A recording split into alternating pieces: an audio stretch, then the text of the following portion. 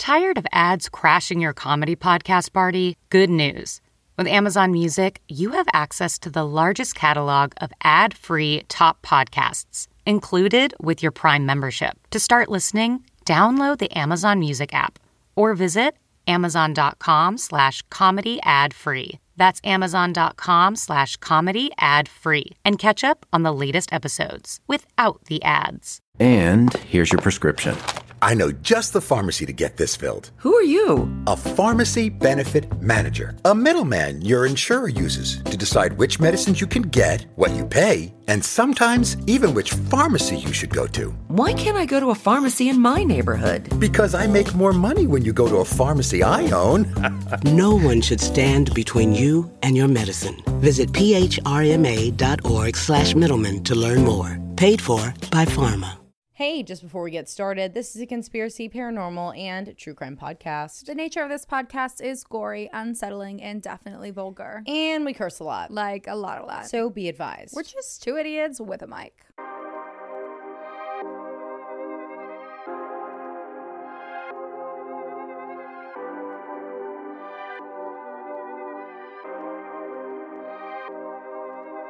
Yo, and welcome back to Creeps and Crimes Podcast. I'm Taylor. And I'm Morgan, and this is Ep120, maybe, probably. Hope so. I think so. Cool. Yes, it is. It's 120. We have something that we want to add to polls, or like something that's a little in addition to polls. But I got to admit that we are down bad today. Did we procrastinate? Yeah.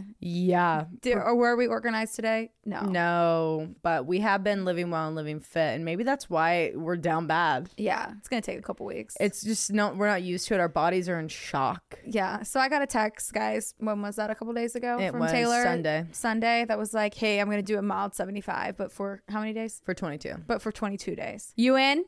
And I'm like, oh, what are the fuck. details? I said, send me the deets. But if it involves an ice bath, fuck no. Yeah, I said, if it involves an ice bath, then I'm out. Because I just can't get behind the trend, but hear me out. So she sends me these full details. You can tell them. Yeah, so basically it's that for 22 days. And the reason we did 22 is because it was just leading into February. It's kind of like doing dry January. You don't pick a diet. You just eat the way that you need to eat for your body. Mine right now, I need a lot of nutrition. So I'm working on eating nutritious whole meals. And then other than that, like 75 hard, you do 2 45-minute workouts a day and one has to be outside. So we're doing 1 45-minute workout for 6 days a week. I don't know if that's what I typed, but that's what it's turned into. I think so. That's what it's turned into. I didn't do a workout today. I haven't, and I won't be doing one today. Me neither. My workout today was standing up at my desk. Monday. Well, we'll start going hard on the workouts on Monday. Okay. That sounds good. I'd even do it on the weekend because I don't mind working out on the weekend. Me neither. Either. It's honestly during the week that it's the hardest for me. Oh, you read 10 pages of any book, and in 75 hard, it has to be like a nonfiction or a self-help book. I said 10 pages of any book because I really want to finish Wrong Place, Wrong Time. That is in Reese's book club that Seth actually recommended to us. And I actually started reading it on the plane to LA and on the way back from LA. And I totally forgot about it. And I found it the other day. And so I am reading that right now. And that's going to be the hardest for me because I don't read. Yeah. 10 pages but are good. Really, I've done the a chapter. research we do, we are reading. No, we're literally reading a lot. Like our brain is being worked. Yeah, we're mentally. reading. It's just most people don't read as much as we do, I guess, because we read a lot. Yeah. But also a part of this is that for me, I'm going to bed at 10 o'clock because I will work myself until 1:30 in the morning on things that don't even need to be worked on at that point. Like there's just no point it needs to be worked on that late. The only exception of me staying up past 10 to work is if there is something that has got to go out. Like tonight, I'm going to pass the 10 mark because What's New goes out tomorrow morning and we just recorded it. We're not editing that. Well, I'm not editing it, but I still have to audio edit or else it's going to sound like this for them.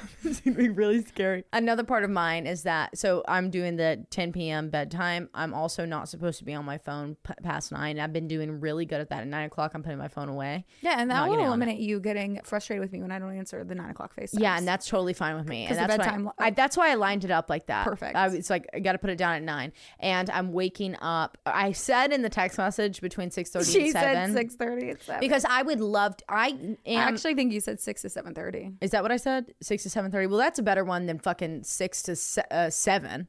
because I'm a really good morning person. Yeah, Like always have naturally been. I'm a morning person, but because my sleep schedule's been so fucked, I have not been wanting to get out of the bed until 9. When I say get out of the bed till 9, I mean wake up at 9 and not getting out of the bed until like 9:30, and that doesn't work for me. Like I can't do that because I'm so lazy the entire rest of the day if I'm not productive in the morning. I'm working my way to get up to 7, but you can't do that shit overnight. You'll literally like just go insane, which Unless I think you're forced to do it overnight for a job or something. yeah, which is for what a job. I was. Right. Like Yeah. you had to do it overnight, but like I can't do that right now. There's no sense in me driving myself crazy to do that. So right now I've been waking up at 8 and getting up before 8:30. I would love to be able to work on my morning routine and like getting up, having enough time for coffee, hair, using the bathroom. A morning routine is really so key to the rest of your day. I know. It is. But I wake up, I'm half asleep still. Yeah, but like when I used to wake up super early for work, I would still get myself up an hour and a half early before I had to leave. Fuck no. Well, you don't have to do an hour and a half. You could do an hour, and then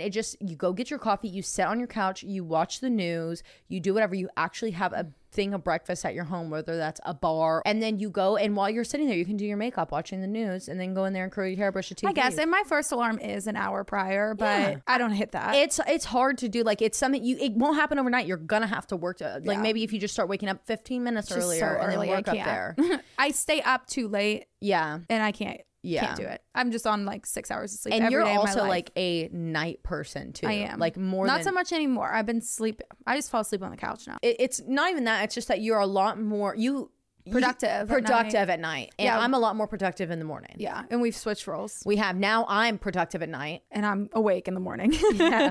Well, you're productive I mean, I'm because doing you're work, doing yeah. things. Like you're up hours before me. Yeah. The difference is that you have to wake up and I don't. Like I wake up woken up. Well, if I am not forced to be woken up early, Yeah. I love waking up on my own time. I do too. The It natural is the alarm clock.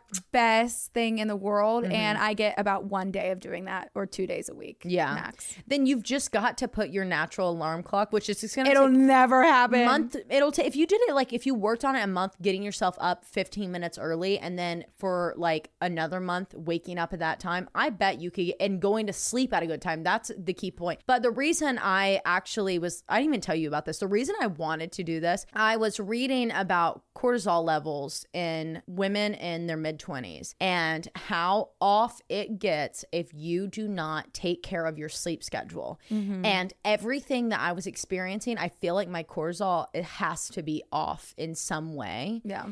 Also, I haven't got a B12 shot since May, and I literally am deficient in B12, so that would help, and I still haven't gotten it yet. I've been telling myself, I'm gonna go tomorrow. I'm gonna go tomorrow. I'm gonna go tomorrow. But anyways, the main point of me doing this is to fix my sleep. Just so tired. Okay, wait. So I do want to tell them. So I tried to live fit yesterday. Started the workout, the 45-minute workout. I did the Nike things that are actually on Netflix, and they were really nice. It's like back to basics. And I was like sweating, and I had Aaron do them with me. I cannot work out with the boys. I don't know how Well, you do at it. first, I was like, will you shut up? Yeah. Because like he not mocking me by any means, just like commenting like, Yeah. your hips are outlined, like just like, Yeah, like straighten up your knees. You need to spread your That legs shit. out. I'm like, I'm gonna literally sucker punch and you. like I would like ask questions. I'm like, are you out of breath yet? I'm like, I'm out of breath. And he's like, I'm fine. I'm like, fuck off. But literally, anyway, you're done. So we worked out. He ended up being really good at the end. Like he was like understanding like where I wanted to begin. Yeah. I was like full focus. I was like another one. Like I was being crazy, but I was sweating. And I was Yeah. like, you know what? I'm just going to try the cold shower thing, whatever it is. I love a cold shower. Not an ice bath, just like a cold shower. So I turned it all the way to cold. I jumped in and it knocked the wind out of me. I couldn't breathe. I was like, trying to like get my breaths like under a wrap, and I couldn't do it. And I was like, Yeah. I don't know how people are doing this every day. Like I get, like once I did get it together, I was like, oh, it's not that bad. But at that point, like I'm looking at my body, I'm like, I'm red. Like I'm not. I mean, I have such sensitive skin. It will stay there for hours. So. Yeah. I normally do like my regular shower on like medium heat, and because I end all of my showers in a cold flush for a minute. And basically I do my showers per usual, and then towards the end I start knocking it lower and lower and lower. And I'll just do a quick. Yeah, no, I can't do that. That sends my body in a full fucking shock. And I what's like it 'cause nice I'm about usually it, sweating in the shower. yeah, but when your hair like it has that warm water in it, it like eases you into it so well because the warm water goes over you first and then the cold water hits you, and you can sit in that for 2 full minutes and be totally fine. Yeah. I've tried to get Logan to do the cold shower before, and I thought he was going to literally tear down the entire shower curtain and all of the shelves that are in there. He was terrified for his fucking life. Like, I thought I couldn't breathe, and I was like, I'm locked in here because I've been having to lock the door. I never do that. I usually like to shower with my door open. I know that sounds crazy, but I like to be able to like hear. Well, first off, I let the air go out. Yes. Yeah. Also, but I've been having to lock it because Aaron and Ollie are like 2 toddlers, constantly interrupting me when I'm in the bath or when I'm taking a shower, or even when I'm on the toilet, guys. Like there's no boundaries here, and it's like I'm like I need space. Like it's like I'm a mother of 2. Yep. And it never gets better. So I've been having to lock the door, and either way, I still get knock knock knock. I'm like, what? Or I get outside the door. You hear the footsteps coming, and you're like, fuck. Oh yeah, and he also does this thing now that he like tries to scare me. No, I'm like, this is not the time or the place. Get out. Yeah, it was anyway. But have you been enjoying? I mean, it's been horrific because I've been kind of sick, so not really. I haven't been enjoying it. But. Yeah, Morgan's been sick for like the last 2 days. I've just been like mentally down bad the last few days. But it's gonna work out for us. I'm sure our body's detoxing also. Yeah, probably because we are taking a little bit better care of her. Poor girl. And I don't know if I'm sick or just hurting. I got Millie rocked at the movie theater. Patreon knows all about it. Oh God, she got Millie. All I have to say is do not watch a 40X movie, especially a 3.5-hour Avatar movie, because it will ruin your life. You'll be fighting for your life. The video she sent me was worse than the curtains, showing me the curtains earthquake. I was like, literally, it was so Aaron's funny. head flying around. Are we all buckled in? No, dude. I would have thought y'all were gonna fly out. Like, no, I thought you had like a harness on. Like, no, there's no buckle. It's not flipping you upside down. I never would have known. Yeah, exactly. I never would have known. It looked like a ride at Disney World. I hated it, but also I loved it at the end. I was like, that was actually really cool. And then did you love it the next morning with the pressure headache? No, I didn't. Or the tension headache. The tension headache and Aaron's low back pain. I mean, if Aaron's messed up, then it was rough. It was rough, guys. It was rough. Okay, Morgan, hit him with it. If you're driving, throw that shit on cruise control. If you got a glass, pour that shit up. And let's get creepy.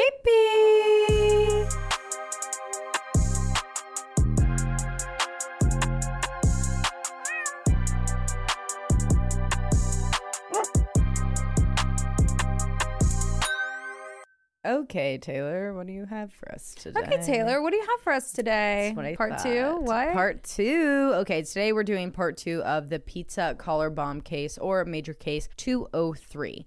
And I'm going to give us a little bit of a recap from where we left off, but I have seen all of y'all's comments being like, I couldn't wait. I had to go watch the documentary. And I'm kind of glad that you did, because this is just one of those cases that you've got to hear multiple times to understand the chaotic nature of this shit. Right. I already said this in part 1. The first time I tried to watch Evil Genius, I literally couldn't, because I was like, this is too slow. It's too much. I can't be a part of it. Now I couldn't peel my eyes away from the screen. I was so obsessed with watching. Story. So just a little recap from where we left off on part 1. If you haven't listened to part 1 already, you need to go back and listen to it, because I'm just giving you this recap and it's not as much detail as you need to understand what's going on. August 28th, 2003, 46-year-old pizza delivery man for Mamma Mia's Pizzeria, Brian Wells, walks into a PNC bank in Erie, Pennsylvania with a shotgun disguised as a cane and a collar bomb around his neck. He hands the teller a note demanding $250,000. Police apprehend him outside of the bank in the street near the Eyeglass World, which is on the other side of where the bank is. He is detained and isolated while waiting for a bomb squad to arrive and dismantle the bomb that's around his neck. He tells officers from the Pennsylvania State Police that he was making a routine delivery to 3 African-American males at a TV transmission tower when they forced the collar bomb on his neck. Just 3 or so days after Brian's death, one of his closest friends and fellow delivery drivers for Mamma Mia's, Robert Thomas Panetti, was found dead in his home from an apparent overdose, which they don't know if it was intentional or accidental. Heading this investigation was the FBI, and they were being assisted by the ATF because an explosive was involved, and Penn State Police. Not Penn State Police, Pennsylvania State Police. I shortened that, but then I was like, shit, that's a college. Pretty much this case was coming down to a standstill with 3 to 4 main theories as to what possibly could have happened. Number one, that Brian Wells came up with this entire scheme on his own, which seemed unlikely because why would he use a real bomb if that was the case? Number two, Brian and Robert Panetti made this scheme together for gambling money with no true belief that the bomb would have enough time to detonate. But again, why would you use a live explosive and not be more frantic about it when it's about to explode? And then theories 3/4 is Brian is telling the truth and he really was a hostage. If this was the case, we are now forced to consider what if Robert, his close friend and coworker that knew Brian's work schedule, knew that he would be making that delivery and knew that Brian had a love for scavenger hunts, set Brian up. But why would he do this? Did Brian owe Robert any money? Would Robert even be capable of doing this? All of that changed 3 weeks after Brian's death on September 21st, 2003, when a call came in to 911. It was a man, and he told the operator that in the garage of a house that was located at 8645 Peach Street, there was a frozen body. Also at this home, the man claimed that there was a woman that they needed to pick up and question. At first, the man was pretty adamant about not wanting to give his name or identity or whose house this was, but relatively quickly he gave in, telling the operators that it was actually his home where they would find the dead body. And then he eventually gave his name and the name of the woman that would be at the home that police needed to apprehend and question. His name was Bill Rothstein, and the woman was Marjorie Deal Armstrong. All in all, Bill told police that Marjorie had shot and killed her boyfriend, 45-year-old James Roden, on August 13th, which was 6 weeks prior to them getting this call. If we know anything about Marjorie's, we know that that is very, plausible. Right. And the Brian Wells incident happened on the 28th. So it was basically like the 3-week mark on either side. Basically, Marjorie forced Bill to help her dispose of the body, telling him to put it in a either ice shredder or ice breaker or wood chipper. There's differing reports on this. To buy himself time, Bill actually took James's body and put it in his freezer at his home, which happened to be right beside the entrance to the TV transmission tower where Brian Wells claimed that he was attacked and the collar bomb was forced onto him. And police knew Bill as he had been interviewed by the FBI, and his property was actually searched early in the collar bomb investigation. So going back to Bill's involvement in hiding James Roden's body, he said that he did not want to dispose of him in the wood chipper and admitted that calling police was actually his plan B. So trigger warning for this next part. Plan A was actually that he was going to commit suicide. And to prove this to investigators, he actually told them where they could find his suicide letter that he wrote along with a confession letter. So investigators were searching his home and located it and brought it in. They were analyzing it when one sentence, which was actually the first sentence, according to some reports that I was reading this past week, caught their attention. Quote, "This has nothing to do with the Brian Wells case." Sounds like it has everything to do with the Brian Wells case. And this changed everything, because if it had nothing to do with the Brian Wells case, and if you didn't know anything about Brian or this case when you were interviewed with the FBI, as you stated the first time, why even bring it up in a confession letter / suicide note? Bill said that it was because he knew the investigators. Hello? The investigators. The investigators were so desperate to solve the Wells case / the collar bomb case that they would get tunnel vision on his suicide in addition to James Roden's death and just go off track. I kind of get it. Right. And he said he did this as like a favor. I just didn't want you to waste your time. And I'm sure we all know by now that it was anything but a waste of time. So now that we are back on the same page, I want to do a little bit of a dive into Bill Rothstein and Marjorie Deal Armstrong. William Bill Rothstein was born on January 17th, 1944. He was, at the time of all this going down, a 59-year-old handyman that lived in the area his entire life. In fact, the home where James Roden's body was found and where he lived was actually his childhood home. Bill was a teacher at the local high school for wood shop or introductory to mechanics. He was a very tall man. Literally, he was 6'6". Whoa. And he only strictly wore overalls. Okay. All right, man. He never had been married, but he was twice engaged to Marjorie Deal Armstrong. between like the 60s and the 70s at some point. Just like didn't want to go through with it. Right. And though it didn't work out between the two, they still remained friends and neighbors. Bill was an extremely intelligent man, and he knew that and made sure that everyone else also knew that about him. He was actually an engineer, and he spoke multiple languages, all of which he had mastered fluently. Wow. I mean, that's intelligence, okay? His brain worked very different from others, and with geniuses like Bill, we typically see this come out in different ways. Some may struggle in social settings and not be able to have close relationships with other people, but Bill wasn't like this. He was a very social person and was considered to be eccentric, and some may suffer from severe OCD in their homes or just in their overall lives. But again, Bill wasn't like this. Instead, he was actually a hoarder. So much so that investigators had to move hundreds of items out to just get near the freezer where James was found. Oh, okay. Like that bad of a hoarder. Could be on hoarders. Yeah, it was bad. Like if you watch the documentary or if you haven't watched it, just go watch the scene. I think it's in episode 2. It might even be in episode 1. It's one of the earlier ones. But like them going through the house was crazy. After finding the body and Bill's full confession about what had happened, Marjorie Dale Armstrong was obviously arrested and taken into custody. And Bill, in exchange for immunity, agreed to testify against her in court. But when they brought Marjorie in, all she could do was just scream about her hatred for Bill and how manipulative and intelligent and narcissistic he was, even calling him a sociopath, which is actually something that a lot of people end up calling Bill after everything. As for Marjorie, she was born on February 26, 1949. Growing up, she was a beautiful girl, and she was considered to be one of the most intelligent people to ever go through her schools. 2 geniuses. Yep. Her grades were always above average, and she was actually the valedictorian of her high school. She went on to Mercyhurst College, I think is what it is. Mercyhurst, yeah. Mercyhurst. That's a...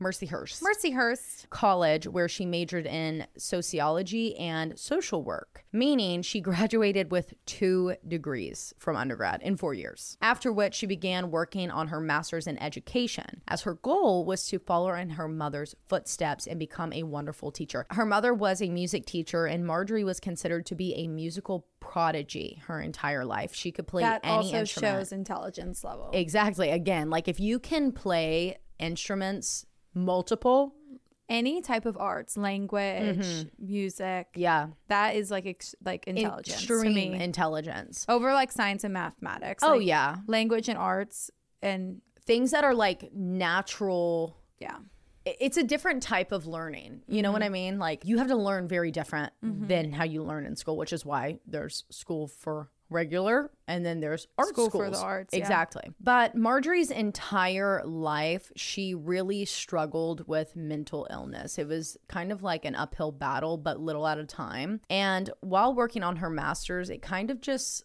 all caught up to her in a massive landslide.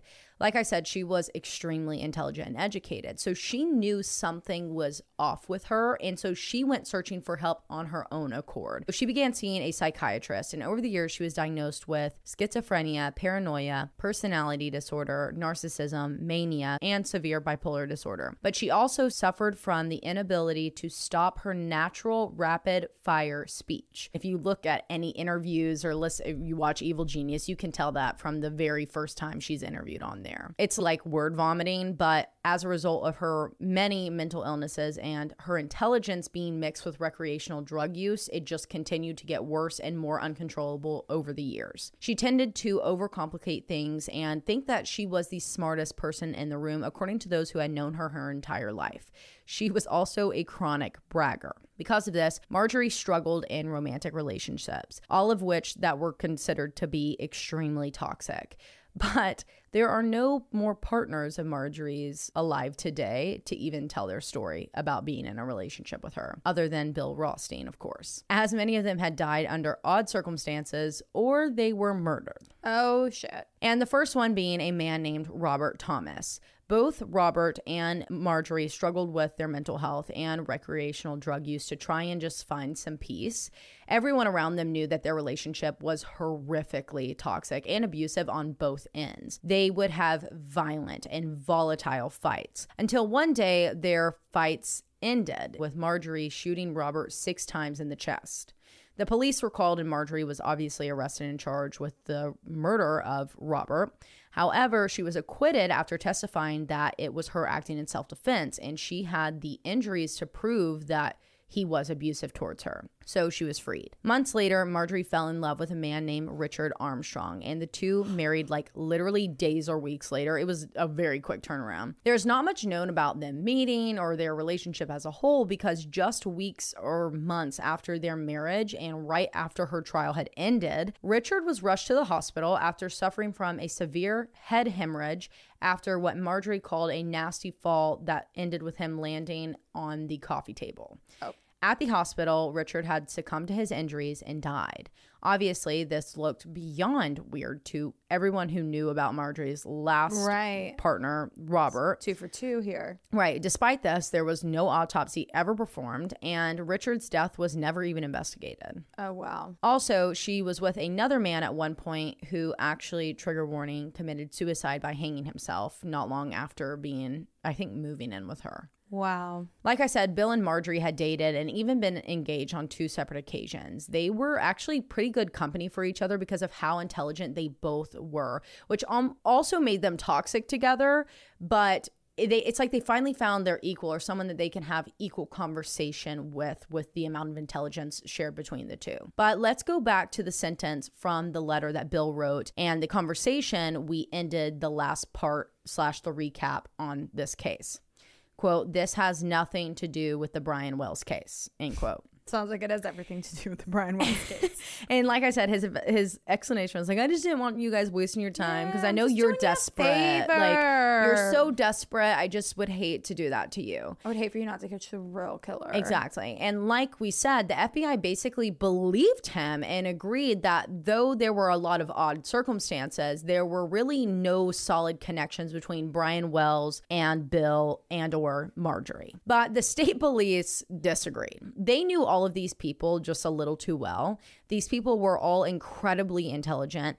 And though some could not really believe that Bill would be capable of killing someone in cold blood, there was no such thing as a coincidence with Bill, is what they knew for sure. So let's talk these odd coincidences From where that TV tower gravel lot that investigators found signs of a struggle between Brian Wells and his attackers to Bill Rothstein's house is actually only a 5-minute walk. You're kidding. And that's like if I'm looking at his house on the left side. Well, if we're looking on the right side of Bill Rothstein's home, just a half mile down Peach Street is where the Shell gas station is, where that pay phone call was made to Mamma Mia's Pizzeria for the delivery that Brian Wells delivered at that TV. Full triangle there. Right. Like it's literally a straight line, not even a fucking triangle. It's a straight line. Like 1, 2, 3, you did it. You know what I mean? It's just too much of a coincidence. Yeah. This Shell gas station was actually a part of Bill Rothstein's weekly, if not daily routine. He would drive to the gas station, go inside, buy the newspaper and cookies, return to his car and sit there reading the newspaper and eating his cookies. The manager that was actually interviewed told investigators that Bill often used their payphone to make calls during these visits that they called his brunches. And I'm like, your brunches? It's a pretty iconic brunch. It's me and the Casey's worker. He's like, oh, you're here again? I'm like, Hey, what's going on? Need a So good to Gatorade see ya. blue squirty top. Thank you. Yes, please and thank you. 20 on pump 5. Now, granted, this is all circumstantial evidence. Nothing that would hold up in court, of course, and definitely nothing that can officially connect Bill Rothstein to the death of Brian Wells and the PNC Bank robbery. But if we were going to try and definitively connect Bill Rothstein to Brian Wells, what would investigators need? Some sort of solid connection to the collar bomb and or the shotgun cane itself. DNA also. But like in the Atlanta bombings, which I made this comparison in the first one, you know that the easiest way to find out where a bomb came from is to track down the things that were made to build it. Right. Especially one that is homemade like this. Like this was made with at-home power tools. But he's a hoarder. So good luck, everybody. Before we go into this, let's refer back to that FBI profile of the mastermind that was behind the collar bombing and compare it to Bill Rothstein. Number 1, this person had some sort of experience with explosives. Now, we have no idea thus far if Bill had had any experience with explosives, but he's so intelligent, I wouldn't put it past him. Right. Number 2, they likely were extremely manipulative and narcissistic. Well, we do know that Bill was most likely narcissistic, and according to Marjorie, he was all of the above. They had some sort of connection to Brian Wells, and they knew how people's minds work. Though we do not know of any connection between Bill and Brian in any way, shape, or form, we do know that Bill was extremely intelligent and manipulative, so he likely would be able to figure out how people's brain works. They are frugal, a pack rat. Check. This one's huge. A handyman. Familiar with working with wood and metal. This is important because it's not typically that someone can be good with both wood and metal, and that this bomb was made with all metal, whereas the homemade cane shotgun was with both wood and metal. Check. Yeah. 100%. Wow. He's literally a handyman. They may collect or be overly interested in weapons of war. We don't know for sure if this is what he collected, but he was a hoarder, so we can't Probably. put that Right. past him. They're collectors of everything. Next, they are patient, secretive, and deceptive. We don't know enough about Bill to assume this, but many people claim that he was all of the above. He's also a teacher, so patience, the ability to be secretive about Right. things, I think so. And I think he's very deceptive. I mean, he calls in, hey, this lady's got a body. She drugged me into it. I was forced, S-word, I'm and scared. then Right. I left a note that says it's not connected to Brian Wells. Exactly. That's very deceptive. The next one is that they are proud and controlling. Therefore, they have likely made similar devices and shown them off to others, specifically concerning the shotgun cane. Need for control, very likely with Bill's life, that why he's probably never been married, never had really close, intimate love relationships. Right. And proud, yeah, he's very prideful. I mean, the first thing that he said to the investigators when he sat down with them, this is the quote that everybody associates with Bill, is, I'm going to start off by telling you that I'm the smartest person in this room. Oh. That's what he said. Period. And investigators were like, okay, my guy. They're like, I don't doubt you, but we got to talk to you. All right. And the final and the most important part of this profile is that they have a hidden violent nature. Again, we don't know enough from what we know about Bill thus far to be able to tell you if he has a hidden violent nature. Like, how would we? This is everybody looking from the outside in. But I'm going to assume if you're willing to clean up a murder scene and put a body in your freezer, then you likely have a hidden violent nature about you. Right. So when investigators were searching through Bill's home, they clearly found a variety of things because he was a hoarder. Obviously, with him being a handyman and an engineer / woodshop teacher, they discovered piles and piles of old machinery, power tools, welders, and much more. After looking through Rothstein's, and I'm not really sure exactly like how to put this, but I guess the best word would be portfolio of like everything that he's made in the past, what his projects have been with his students, in addition to all of the items found in his garage / shop and home, it isn't far-fetched to believe that not only would Bill have had the items needed to build this collar bomb and the shotgun cane, he also had the, quote, according to the NPR article about this case, mechanical know-how to do all of this, which is key. Right, yeah. But from what investigators knew from analyzing this, the letters referred to themselves as us or we, never I or me. So this was a group of people. This was the doing of a gang of some sort, and thought it was possible, based off of the circumstantial evidence, found that Bill had the ability, tools, and intelligence to build a collar bomb, but he did not have the, I don't want to say like creative know-how to be able to do the insane scavenger hunt and all the other details to this. And who would have been the other two with him? Right. And he definitely couldn't have done this alone. Let's just put that out there. And the only other person that would be capable of doing this with him would be Marjorie, as she was the only other person that matched the FBI's mastermind profile. She was a hoarder. I'm talking even worse than Bill. Her home was filled to the roof, literally. Go look at the videos and the pictures, with clothes, papers, boxes, fast food cartons, animals, literally like 1,000 cats and dogs lived in there,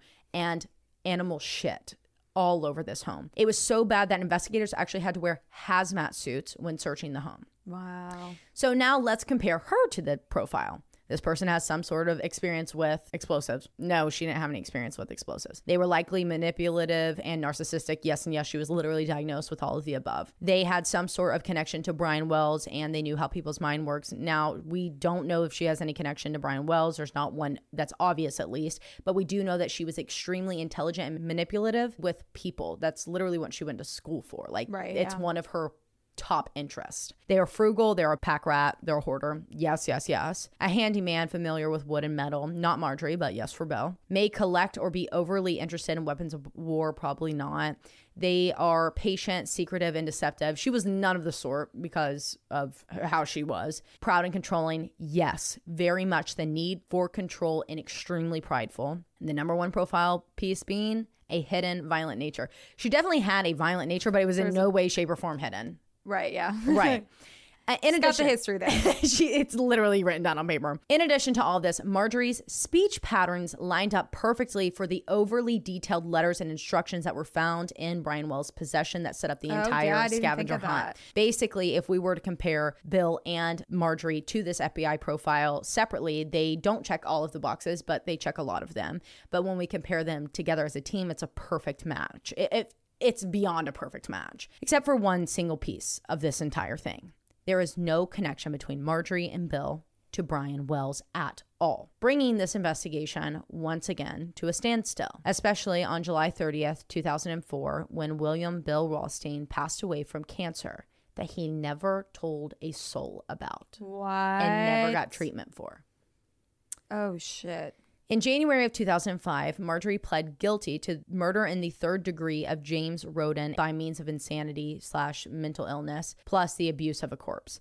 She claimed that her motive was Roden's, quote, ineptitude at helping her figure out who had swiped more than $130,000 from her home in Erie, Pennsylvania, according to the New York Post. She had that much in there? Yeah, she only kept cash. She didn't trust banks. She was then sentenced to between 7 and 20 years in prison to be carried out in a mental institution or just a place that she could be properly treated. But in April of that year, 2005, Marjorie told a state trooper that she actually wanted to give more information on the Wells case and asked for them to set up a meeting between her and an FBI agent. In the meeting, Marjorie said that she would not talk to them unless they transferred her from Muncie Correctional Institution to Cambridge Springs, which was like a lower security prison.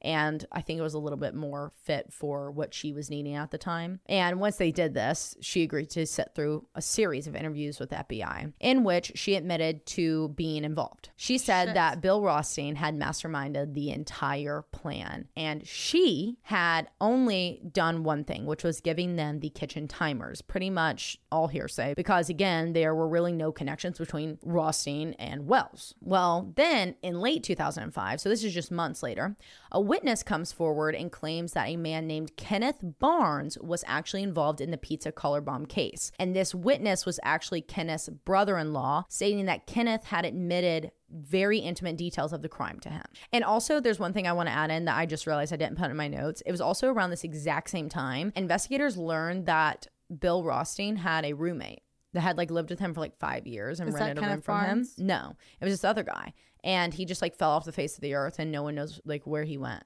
Oh, wow. Around the same time. So Kenneth Barnes at the time was in jail, and this was for unrelated drug charges. At the time that his name was brought up, or at the time? At the time that his name was brought up. Okay.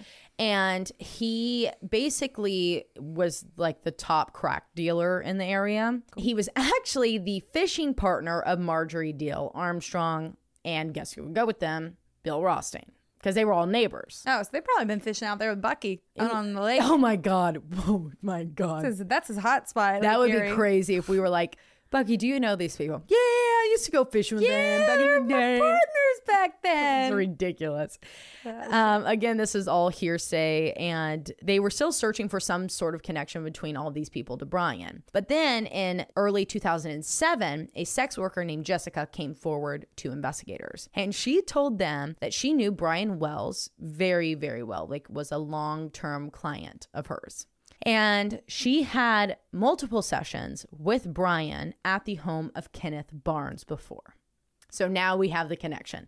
Kenneth Barnes is fishing partners with Marjorie / Bill, and Kenneth Barnes knows Brian Wells. To prove this, she actually had a voicemail that she had left for Brian about their meetup at Kenneth's home that was left behind on Brian's answering machine. What? They never found that? I guess they found it, but like it just didn't seem important at the time, and no one was coming forward to be like, well, Kenneth Barnes is involved. Yeah. You know, there was also another connection made between Kenneth and Marjorie, because on the day of the bombing, someone had come forward. On the day of the bombing / the death of Brian Wells and the robbery of the bank, Kenneth and Marjorie were seen driving down the wrong side of the highway near not one, but 2 of the scavenger hunt spots. I'm sorry, the wrong side? Yeah. And guess what they were driving?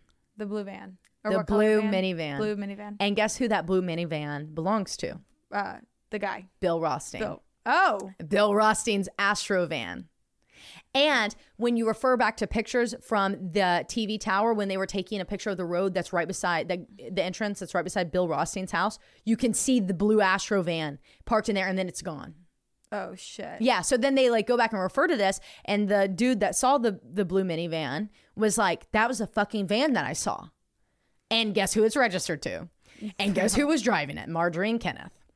So at this point, investigators have enough on Kenneth to charge him with involvement, and he actually agrees to give up more information and just fully cooperate with the police in exchange for a lesser sentence if he does. Kenneth claimed that Marjorie Deal Armstrong was actually the mastermind behind this entire operation. Oh, Marjorie. With her motive being blood money, because she wanted Kenneth Barnes to kill her father because he was spending all of her inheritance, like just blowing all their money, and that Bill Rothstein was in on it and helped her by building the bomb, along with confirming a lot of the information that the FBI really needed to be confirmed and like brought to light that they had never released. And he was actually willing to testify in court. As this is all going on, investigators had actually already set up informant operations surrounding Marjorie. So like some of her friends that were in prison with her, some of the guards, like people that were going around to some of her friends and like just getting some tea. So she told a fellow inmate that the true reason that she had killed James Roden, her boyfriend, was not because he wouldn't help her search for the money that was allegedly stolen, but instead because he wanted to go public about their plan for the collar bombing. Oh, shit. So he was in on it too, but he ended up in the freezer. Yep. And that's what people assume happened to Bill's roommate at the time as well. Oh, shit. Marjorie also told FBI agents in exchange for her move to the new location that on the day of the crime, she drove Kenneth and William to this Shell gas station beside Bill's house because she needed to put some gas in her Jeep. And she said that while she was pumping gas, for some reason, Bill needed to go make a call on the payphone. But she had no idea who he called or why he needed to call right then. At the Shell. Because she wasn't the mastermind, she claimed. It was actually all Bill Rothstein. Because he had just recently, and this is actually true, gotten into a really bad fight with all of his siblings over the home that he was living in, which was their mother's home. Bill's siblings wanted him to sell it so that they could split the money equally, which is what the house was supposed to be for. But instead, Bill was just living rent-free in it, and he had been for like 9 or so years at this point. So instead of just arguing with him in typical Bill fashion, he told them that, look, I understand. No big deal. I'll throw it up on the market. So he lists the house on the market for $250,000 in 2003. That is like astronomical compared to what this house would appraise for, especially in 2003. This house was probably like 3 cents. Like, honest to God, especially with what he had done to it with his hoarding.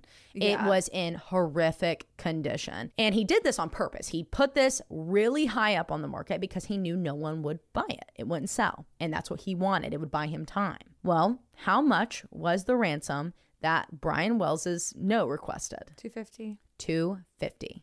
And this is like something you can't argue. Like, this is not something that we can argue because it's literally listed on the market for $250,000. Wow. Then Marjorie unknowingly corroborated one of Kenneth's claims, and that was that Brian Wells was a part of this entire heist. But why? Basically, he was tricked into joining them because they needed someone else as an alibi. They couldn't go do it themselves and they wouldn't be able to get the money from it. So they needed someone to be their guinea pig. They brought him in, promising him a large cut and put the bomb on him as an alibi. Like, made out this whole plan. Like, we'll put the whole bomb on you, but don't worry, it's going to be fake. And his motive for joining in on this with them was to get more money because he wanted a relationship with Jessica, the sex worker that actually came forward and made this connection. Now, there actually is proof because Wells was publicly talking about this money heist a month before, and many witnesses came forward and approved this. Kenneth Barnes was actually another person that said, like, yeah, that happened. We were there. Wow. Basically, the DA then came to the conclusion that Brian Wells was their bait. And according to the locations of Bill, Marjorie, and Kenneth on that day, they were actually just across the street from the PNC Bank waiting for Wells. They were going to take the money from him and then leave him for dead.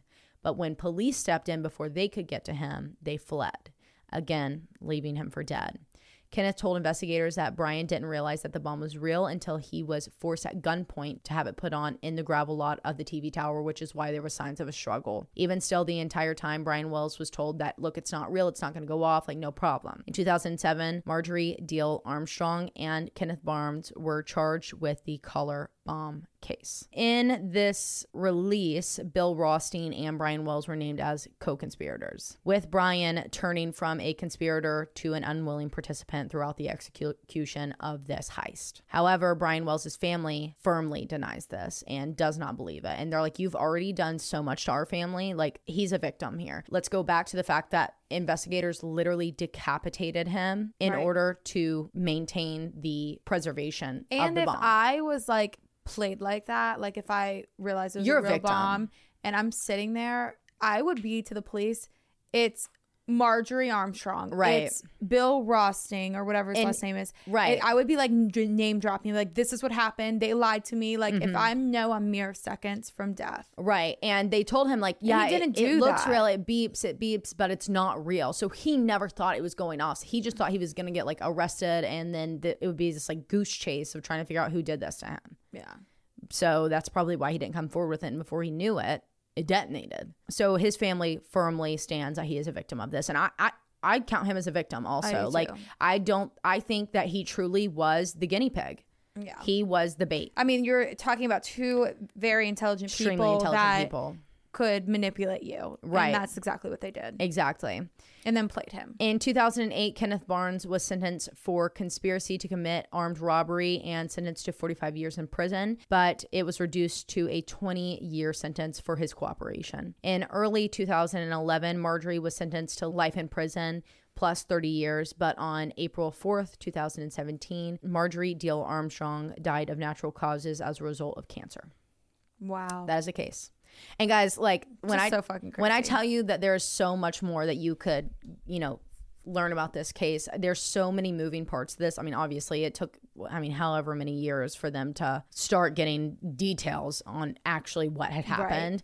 There's so much on this case. I mean, the best way to get all this information is watching Evil Genius. It's good. It's really good. It's very detailed. And I know it's like hard to watch at first because it seems so slow if you don't know the case. But now that we all know it, you have to go watch it. Yeah, it was really good. You did a really good job too. Thank you. I like that. I'm done with the two-parters for a while, guys. The Barry Seal to this, and then before that was Phoebe Handstruck. Like, those were all me getting like beyond obsessed with cases. Yeah. And I do always get obsessed with cases, but like for me to do all of that like intense research to make it to where I don't mind two-parters though. I don't mind. But y'all are impatient. But y'all are impatient, and also I feel bad doing two-parters, especially with a week separate. Like, that's rough. It's okay if you're binging and it's already out, but like if you're listening in current time, that's miserable, and I'm really sorry. Yeah. So I'll take a break for a bit.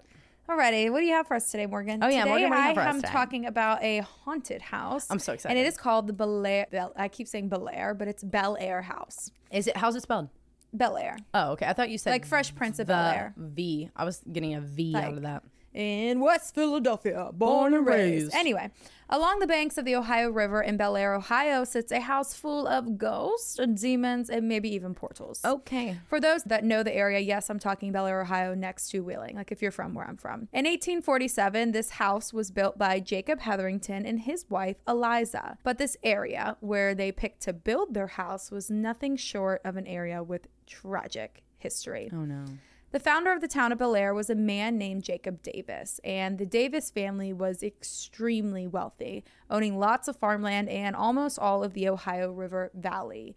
He was a successful businessman who settled in a town that he would later grow and name Bellaire after his mother's hometown in Maryland. Aww. Jacob Davis was also an abolitionist and worked with Reverend Truman, Jacob Hetherington, the man we'll talk about today, and a man named Captain Fink to free the runaway enslaved, aka they worked the Underground Railroad. Wow, that's cool. Jacob Hetherington migrated to the Ohio River Valley from England in 1832.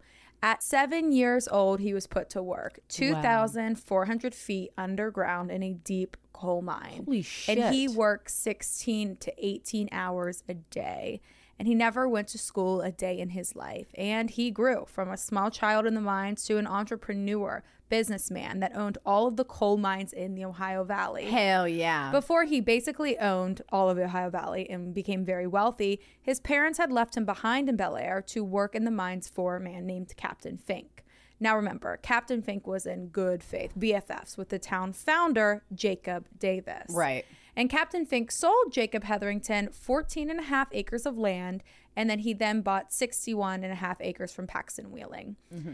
The day his parents left him, this young girl named Eliza Armstrong saw a shooting star, or what she thought was just a star falling from the sky, aka the sky was falling. Not Chicken Little. Chicken Little. Not having much knowledge of the sky, she began to look for where the star fell, where it hit Earth, and it led her right to the Davis farm. And remember, the Davis family owns the town. And when she arrived, she asked the Davis family, specifically Mrs. Davis, if they had seen a falling star. Aww. But Mrs. Davis told her that seeing one of these was a really bad omen and that she immediately needed to get on her knees and pray. Oh my God. But Eliza was mesmerized by the situation and she continued her search. She walked miles and miles to where she thought the star had fallen. And she ended up on that land that Jacob Hetherington had purchased. Oh. And she met who would be her future husband, Jacob. How cute. So his parents left him. Yeah. They bring him over from England and they're like, you're working at 7 years old. We're They gonna go. leave him. And the day they leave him, this girl sees a shooting star and takes her right to his property and they meet. That's fate. I know. The two then together built their own coal empire. And at first, Jacob was mining by himself on his property, just wheeling out his coal down to the river barges. Jacob and Eliza had 10 children. And as he did as a child, his sons worked at a very young age. But as his business and money grew, he took in a partner, a mule, that would pull the coal wagon down to the river for him. And this created his coal firm that became known as Jake and his mule, Jack. And it's actually like a nursery rhyme. It's like Jack and his mule. And that's where it comes from. Yeah. I don't know if it's just a northern thing. I never heard of it, but when I was researching it, I guess it's a really popular nursery rhyme. The duo, a man and his mule, went from a few bushels of coal a day to thousands. And he created this empire, owning and operating coal mine after coal mine, employing thousands of people. He built his house, the Bellaire house that we're talking about today, up on top of coal mine number 1, his first coal mine. Aww. And this location is pretty eerie in itself. Oh, okay. Never mind. Like I said before, it is nothing short of an area with tragic history. The property hosted the French and Indian War, and the native massacres by the hands of the French soldiers was large and tragic. Oh. The blood that stains the grounds of the area or the property of where he built his house is still seeping into that soil today. Like it was one of the most gruesome massacres. Chills all over my body. It was also built in the vicinity of the sacred Shawnee Native American burial caves. Wow. This area is still known as the Native American Interment area, and it's where the indigenous who lived in this area used to bury their leaders, their chiefs, their shamans, healers, and doctors in these caves. Wow. And the house is directly in between these caves. So the caves sit behind the house, then there's a house, and then there's the Ohio Valley River, on top of the bloodshed from the French and Indian War. And these cave systems led to the river, so like right underneath the house. Mm-hmm. And people believe that this has created a huge energy portal right below their feet. Physics and psychics have proved that water is a portal because physics, it's always moving, and that magnetic pull of the water creates this powerhouse of energy. Yep. And the psychics say that spirits are able to cut through that earthbound gravity, gain energy to kind of pull like back and forth between their dimension to our dimension. Right. Through the water portal. And this this giant water portal is right below the house. But above the house is even more special. Prior to pollution and coal mines, this area had the perfect view of the night sky. And it's probably why Eliza was able to see that shooting star so clearly. On a clear night today, if you look up outside the front door of the house, you can clearly see the planetary alignment of Mars, Saturn, Mercury, Venus, and Jupiter, along with other constellations. Oh my God. And this alignment is the perfect planetary alignment to manifest human desire or tap into celestial beings. Wow. AKA probably a portal to aliens. So we got a portal in the water. No wonder. And then we got a portal to the aliens. Right. No wonder it's such a sacred Well, ground. that's what I'm just about to get into. So it makes sense that this site was so special and sacred to the natives because of the energy and the manifestations that could be performed there. Right. And the Bellaire house is also sitting on a ley line that was built on one of the alignments of ancient monuments in prehistoric sites. So I've discussed ley lines before, but probably very quickly, and they could probably be an episode within itself. I would love a ley But for lines those who episode. don't know, ley lines are straight alignments that are drawn between like various historic structures or prominent landmarks. So like the pyramids to Stonehenge, like things like that. Right. And they go from one point of the globe to the other point of the globe. Right, like and it's not there's like- tons of them. Yeah. But this house sits directly on top of a fucking ley line. And it is believed that ley lines indicate paths of positive energy inherent within the earth, meaning probably another fucking portal that's supercharged with energy. And again, makes sense as to why this area was so sacred to the natives, as it probably provided such a large energy source that they could do this direct connection to their great spirit. Is that to the what they- afterlife, and they're higher up, they're shamans. I mean, Crazy. that shit's like sacred. Yeah. Sacred. So far, we have numerous reasons as to why this house would experience the paranormal today. Number 1, a ley line. Number 2, the Ohio River's constant flow of water. Number 3, the French and Indian war grounds. Number 4, sacred native land, rituals. Number 5, the Underground Railroad. Number 6, the burial caves. And number 7, the planetary alignment. Yep. But what follows places with such energy is tragedy. The Bellaire house was also the site of a fatal and tragic coal mining accident in 1893 that claimed over 42 lives. No. There was an explosion at coal mine number 1, where the fire could not be put out. No. After exhausting all attempts of search and rescue safely, bodies were still to this day never recovered. And the scariest part is that the Bellaire house sits on top of coal mine number 1. Yeah, that's what I was This thinking. was a Hetherington coal mine, owned and operated by the house owner Jacob Hetherington. It was his first coal mine. And in March of 1893, the coal mine was abandoned. When Jacob Hetherington died, natural causes, old age, I think around 90. It's not listed, but I did see one where somewhere 90. The coal mine company was left to his son, Alex Hetherington, and his sister, or his daughter, Lyde, assisted him in running it. But shortly after Jacob's death, Alex started hearing and seeing things that were not there, and the business started to plummet due to it. He began to have epileptic seizures and would tell his family that, quote, demons were trying to kill him. Back then, people believed he was haunted and cursed because of the coal mine explosion. But with what we know of the house today, it's a good chance that Alex was probably possessed by energies that then took over his mind, his body, and his spirit. Yep. Alex Hetherington was found incompetent and locked up in the Athens Asylum for the Insane. No. Leaving the company to his sister, Lyde. I think Liddy Lyde, it's Lyde. Liddy Lyde. Liddy? It It's a looks really like- cool name. It looks like Lyde. I know, I like Liddy. Yeah. Liddy. The house was inherited by Edwin Hetherington, another son. So Alex got the company, Edwin got the house, and Lyde, the daughter, because, I mean, this is in early 1900s. Woman Right. didn't get shit, but she just was like They got assisting. married. Yeah. She got married somewhere. So the house was inherited by another son named Edwin.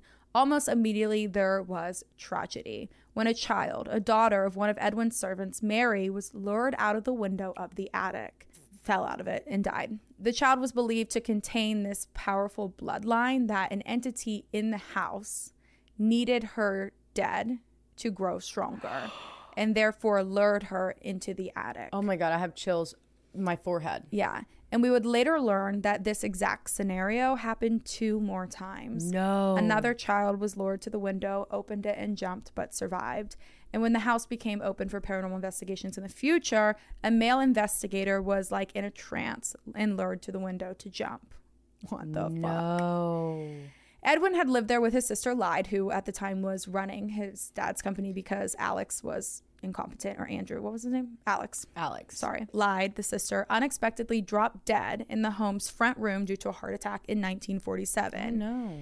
And Edwin was not really ready to let go of his sister because he had just came back from the military. He had missed so much of family time. Right. He loved his sister. Right. He wasn't ready to let this go, so he turned into practicing seances. Oh, shit. And he knew the history of this house, and he knew he had a good chance to communicate to the unalive. And he believed that whatever entity took that little girl, that drew her to the attic, that resided in his household, is strong enough to aid him in communication with his deceased sister. Please don't.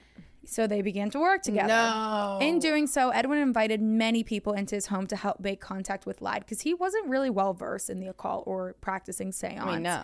He invited mediums, investigators from all over the country.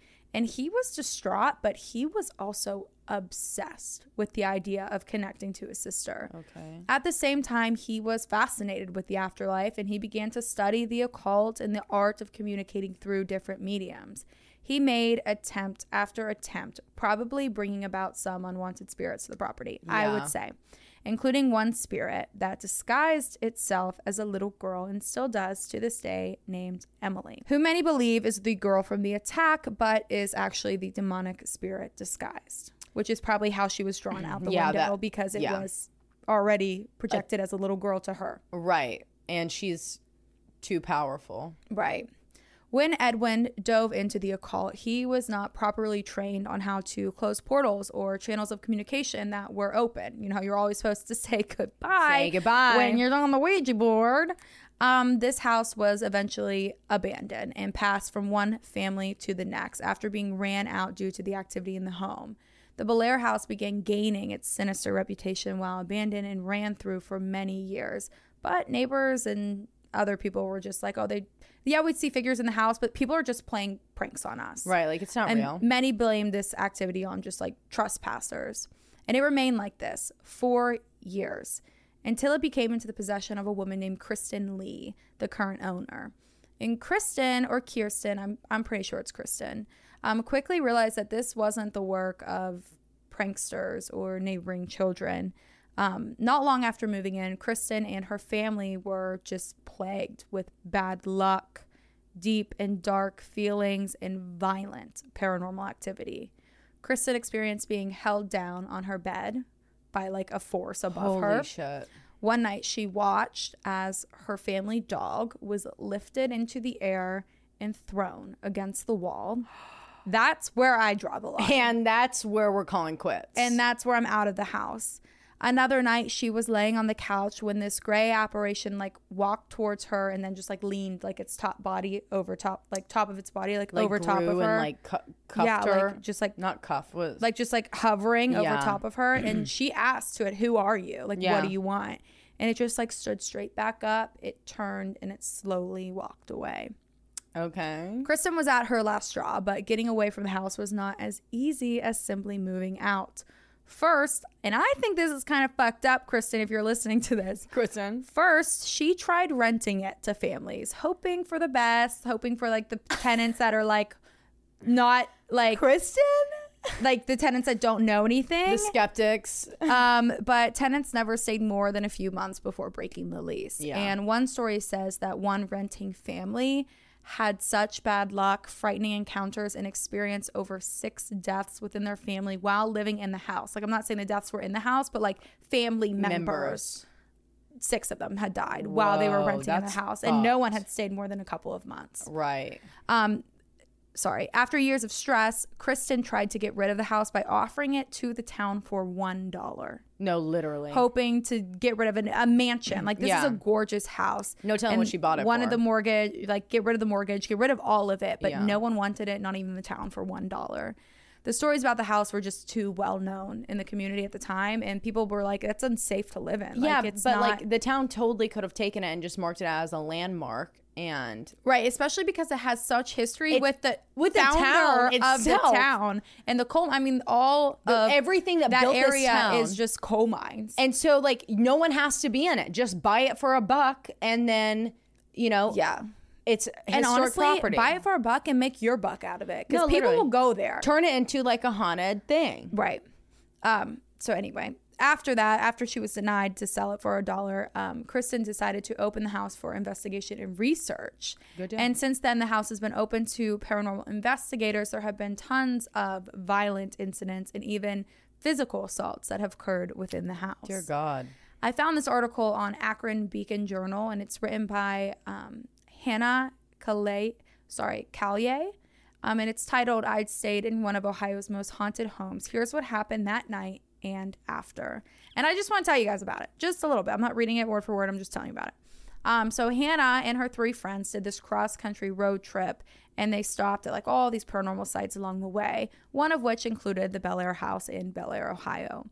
They arrived around midnight, and I think they were scheduled to actually get in at 8, but like, you know how road trips go. Right. It's midnight. You got to stop and pee. Midnight's midnight. Get a few more Target trips in. That's how mine and Morgan's go. Dollar Tree, maybe.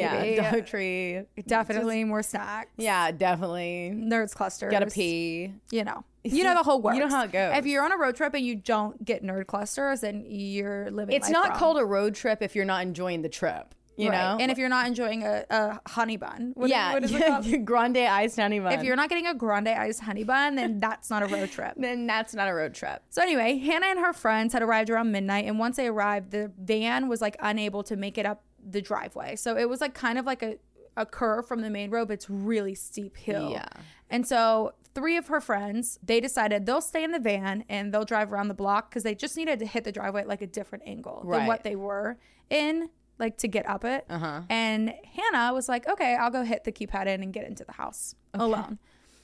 So it took 3 seconds of Hannah standing outside the house alone before she started to hear sounds. And disclaimer, Hannah is like, she loves the paranormal sightings, but she is a huge skeptic. But she's skeptical. She's skeptical. She's just waiting for that one moment that makes her believe. So she's standing outside and she can hear the house just like creaking and like the plumbing like just rattling, like any old house, what any old house sounds like. Yeah. Like you could feel it in your heart. I'm sure it's echoing, not to mention the fact that there's like 15 fucking portals. Yeah. Even as a skeptical person, that was raised in an old house in Michigan, this still covered her body in goosebumps. But she stood outside waiting for the van to return, thinking, oh, this is fucking stupid. Like, I don't believe this. Like, it's just an old house, trying to convince herself. So once her friends had made it up the hill in the van, up the driveway, a friend had leaned out of the window and yelled, "Did you see the light in the window?"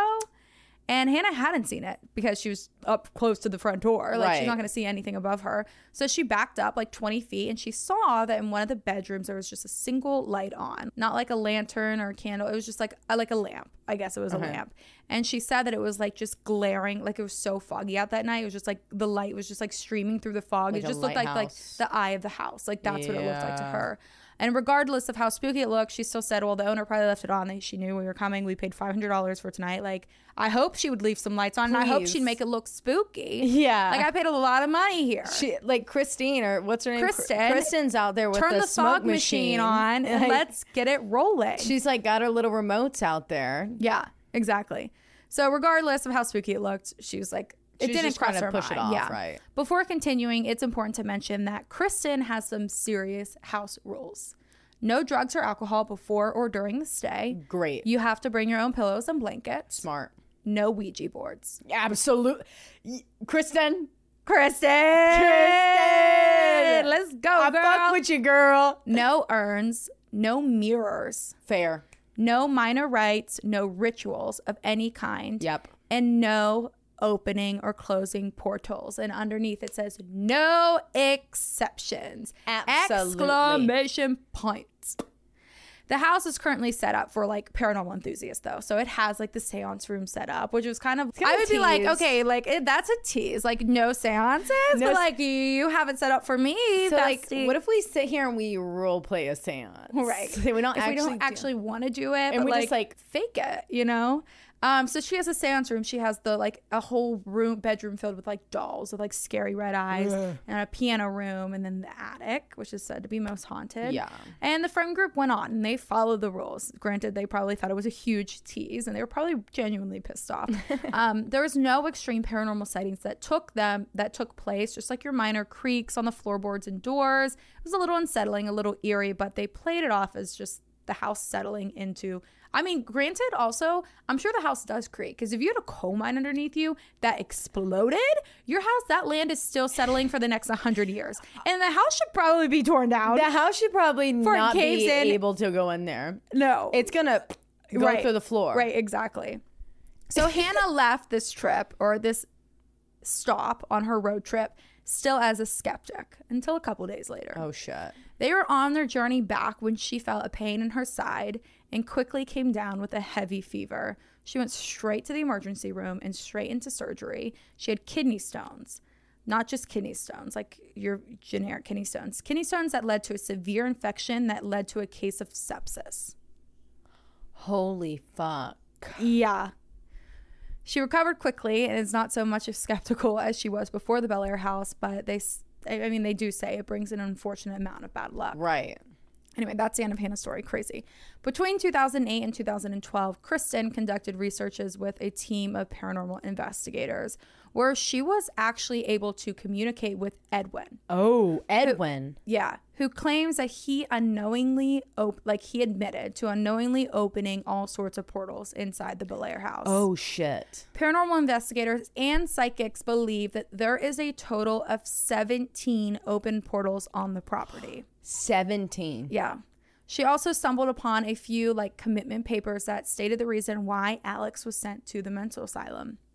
Okay. The reason was the failure of his business. In the papers, it was written that Alex, quote, lost the use of his manners and became non-compos mentis, which just means not of sound mind or mentally incapable of managing affairs. What the fuck was that word? Non-compos mentis. That sounds like supercalifragilisticexpialidocious. I've never even come to contact with that word before. I don't even know how you would. If it was me having to read it, I would say, "Will you tell me what this word is?" Yeah, I don't know what it says. Oh my god! I mean, it's probably not how it sounds. They also read in the articles that Alex would he was just hallucinating, or it was just really disoriented. That he would be on the Ohio River, thinking that he was on this boat headed towards Wellsburg, West Virginia, but really he was on the railroad tracks. Oh, honey. Yeah. And he was also unable to identify who he was. And they also came across psychologists' advice to send Alex to the mental asylum. And the commitment papers stated that the business relations worried Alex, and that's what troubled this domestic relationship between him and the business and himself.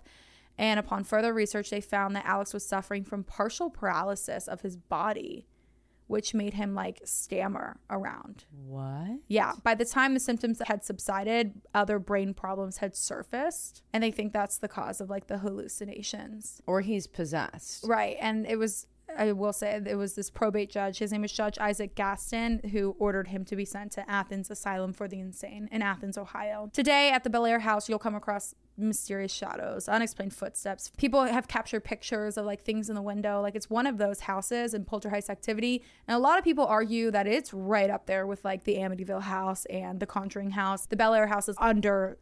I fully believe that it's up there, and it's almost so bad that they don't even want to talk about it. Right. Yeah, exactly. Some believe that the haunting is so extreme that it reaches beyond the house into the buildings nearby, and I would believe it. Past the property. The house has been featured on numerous shows, and the current owner, Kristen, has written her own book about the Bellaire house titled Paranormal Confessions, True Stories of Hauntings, Possession, and Horror from the Bellaire House by Kristen Lee. And I also saw that one of the not ancestors, but great-great-grandsons, I guess, who's still alive at Hetherington. His name's Jake. What was the original one's name? Jacob? Yeah, they call him Jake. Jake Hetherington, he's still alive today. He, I guess, reenacted his family's history and is currently creating a movie. I will watch the fuck out of that. Yeah. And I want to read that book. Yeah, I do too. I mean, that would be a book I would not sit down. Yeah. But I don't know that I would read it in my home, and I don't know that I would ever read it at night. Yeah, I mean, there's just so much at play there, dude. In addition to the spiritual haunted side of it, like talking if we were skepticals, okay? Right. Skepticals. If we were skepticals. Okay, so let's say it's not haunted, all right? And that if we listen to like the physics breakdown of it, there's a magnetic shift, da-da-da-da-da. Also, there's a lot of mines. Literally, the home is built on top of the mine. Right. Where there was an explosion.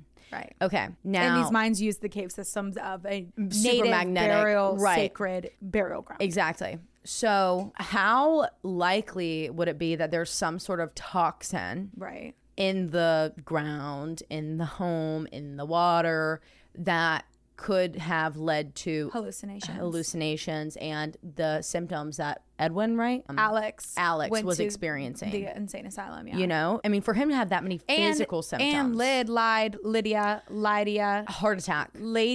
Heart attack. Just drops dead. She was probably like 35, if I had to guess. And then hallucinating, like all of that. And all of the servants were like, that little girl that went to the attic, like that's their story. Like they were like, she's from a very strong bloodline and the demon wanted her blood. And like she needed to die for that demon to grow stronger in the house. And that's weird. No, and that's like where you have to like draw the line physically of where it's paranormal versus scientific.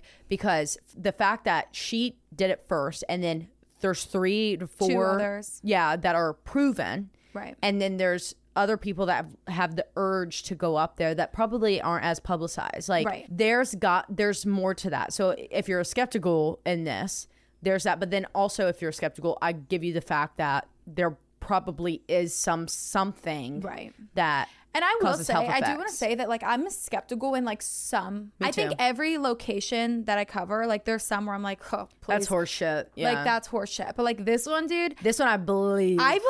Like it's there. Like that's crazy. And I actually, so if you guys don't know this, well, I'm sure you do because I already mentioned it. But I'm like probably 30 minutes from this town, Wheeling, West Virginia. But in Bellaire, Ohio is like, Wheeling, West Virginia is like a Memphis, Arkansas situation. It's just like the river separates West Virginia and Ohio. Yep. And Aaron, when I was telling him about this, he was like, oh, I've been there. And I'm like, I'm sorry what? And he was like, yeah. And when he used to play cup soccer, he had a friend that lived in Bellaire. And he said that his friend just lived like a couple houses down and that they would like go there at night. I'm like, fuck around out there. What? I'm like, did Kristen know? I was like, yeah, did Kristen know? I was like, maybe it was just. Did he remember kids. anything? Like, no, he was just like, I mean, it was creepy, but like we were just like we didn't go into it. We just walked by it, you know, and like everyone does know the story of the Bellaire house. I would like to drive by it. Yeah, I would like to see it. I don't want to go in it. I don't want to associate myself with that energy. I would like to go see it. That's how you know that I like full-heartedly believe something is. I'm not even going to act like I want to go see it. Yeah. I mean, be in it. I want to see it. And I also think Hannah's story, when she went there and the van wasn't making it up, I was thinking, when I first read that, I was like, oh, technical difficulties, like with the engine, like it's just fucking with the energy. And then she was like, we just had to hit it at a different curve. I was like, oh, okay. But also, I'm like, maybe it still was that they were messing with the engine. Well, I mean, I think that that's fully believable that there was we've had other force. So many creepy accounts where spirits will shut down cars. Yeah. I mean, they don't like cars. I swear to God, daily, I think about the girl that she was in the car with her pregnant sister and they were going across this like bridge in this area and she had this vision that they were going to get in a horrific car accident and she just stopped and started freaking out. I think of that creepy account every single day. I'm not even joking. Yeah. Anyway, damn. That's my case. God. I think it's one of my, like, I by the way, the sister reached out to us in something of that story? From that story. And I don't know that we ever responded. I feel like I just like saw it when I was looking for something and it was when we were on a break that it came up to me. And so I was like, oh, I got to come back to this. I can't forget it. But if you, I know for a fact that you messaged us somehow. I don't know if it was DM. I don't know if it was a comment. I don't know if it was an email. Yeah, I definitely didn't. But please message us again because we have like 100 messages from where we took that one fucking break, like dumb dicks. We should have just pushed through it because now we're fucked. But there's so many messages that we missed. So if you haven't got like a response from one, even if it says read, because I tried to like go through and do read all so we could get rid of those notifications, and then I was going to go through and find it, and that didn't fucking work out either. So I know I was trying. Well, we both were trying to answer, and it is funny because I'll be like, I'll respond to someone. I'm like, oh, they sent that in November. Yeah, I'm like, how did we get this far out like, of? I'll go through a whole entire page of responding, and then it refreshes, and there's a whole nother page. I'm like, oh my god, and you don't even like know where you start. Yeah. I like whenever guys, we have I do over it. 100 requested DMs on Instagram. And Morgan goes from like the most recent. I go from like the farthest back up. So we're like working to meet in the middle, and it's like so many. I'm like, how did we even get here? Yeah. I'll filter unread, unresponded. Wait, Yeah. how's it go? Unread, unresponded. I Yeah. think the second filter is, and it just never ends. It just goes and goes and It's goes. a lot. And I wish that Instagram would sort like when people just react to a story, like with an emoji versus from a DM. Like, because I just feel like Or respond to a story. a lot of them are just like hearts or like clapping hands. Or and like I love getting those. They really boost my I do ego. too. Don't stop. I But- love them too. But yeah, it's just. But like for the people that makes it send hard. us like questions or like comments on it's hard to something find those. that I want to get back to. And you can't search keywords. Like No. if I'm like, I remember this girl DM'd us about this book called We used to Skull. be able to. What happened? So you could just go and search the word lamp, you know, Right. like, and or you I would can't. remember like the girl's last name or the girl's first name or the guy's first And name. you can't do whatever. that shit anymore. You can't and once do you it. once you see something, it's gone. I'm Yeah, sorry. it's disappeared into the oblivion. Sorry, what were you saying in the middle of that when I cut you off? I don't know. I think we were just kind of chit chatting. Yeah, we were saying the same thing about searching words. Skull, Oh, yeah. lamp, yeah. I'm good. But anyways, guys, we're gonna let you go now. Check out our YouTube. We'll have a. Oh yeah, we're back on YouTube. Oh yeah, we are. But we're also gonna have a taste testing video. Yes, we've got an awesome taste testing video. I'm not. funny. I don't We're know when drunk, I'm so gonna drop it. bear I with think us. either this weekend or next week we'll drop it because I it know is so you. good. You won't be able to hold on to those clips. It'll be up soon. I know, but I'm so tired of spamming them on Instagram, and I'm so sorry about spamming y'all with posts. But we procrastinated the last two posts for the Love It, Hate It and the episode from last week, and I just posted them. Everyone's like, I thought I had a Monday. new episode. We're Yeah. like, So sorry. us? But yeah, we are back on YouTube, but they don't release until like, 1 to 4 days after. This one didn't get 1 to 10. this one didn't get up until 1 to 4 months Monday. after they'll be up. No, I'm just But kidding. No actually- procrastination post. I was done editing it on Wednesday of last week. I just totally forgot about it. I haven't done it in months now. Yeah, it's just not on the back burner. Okay, Or it love gets put you. on the back burner. Love you. Bye. Bye.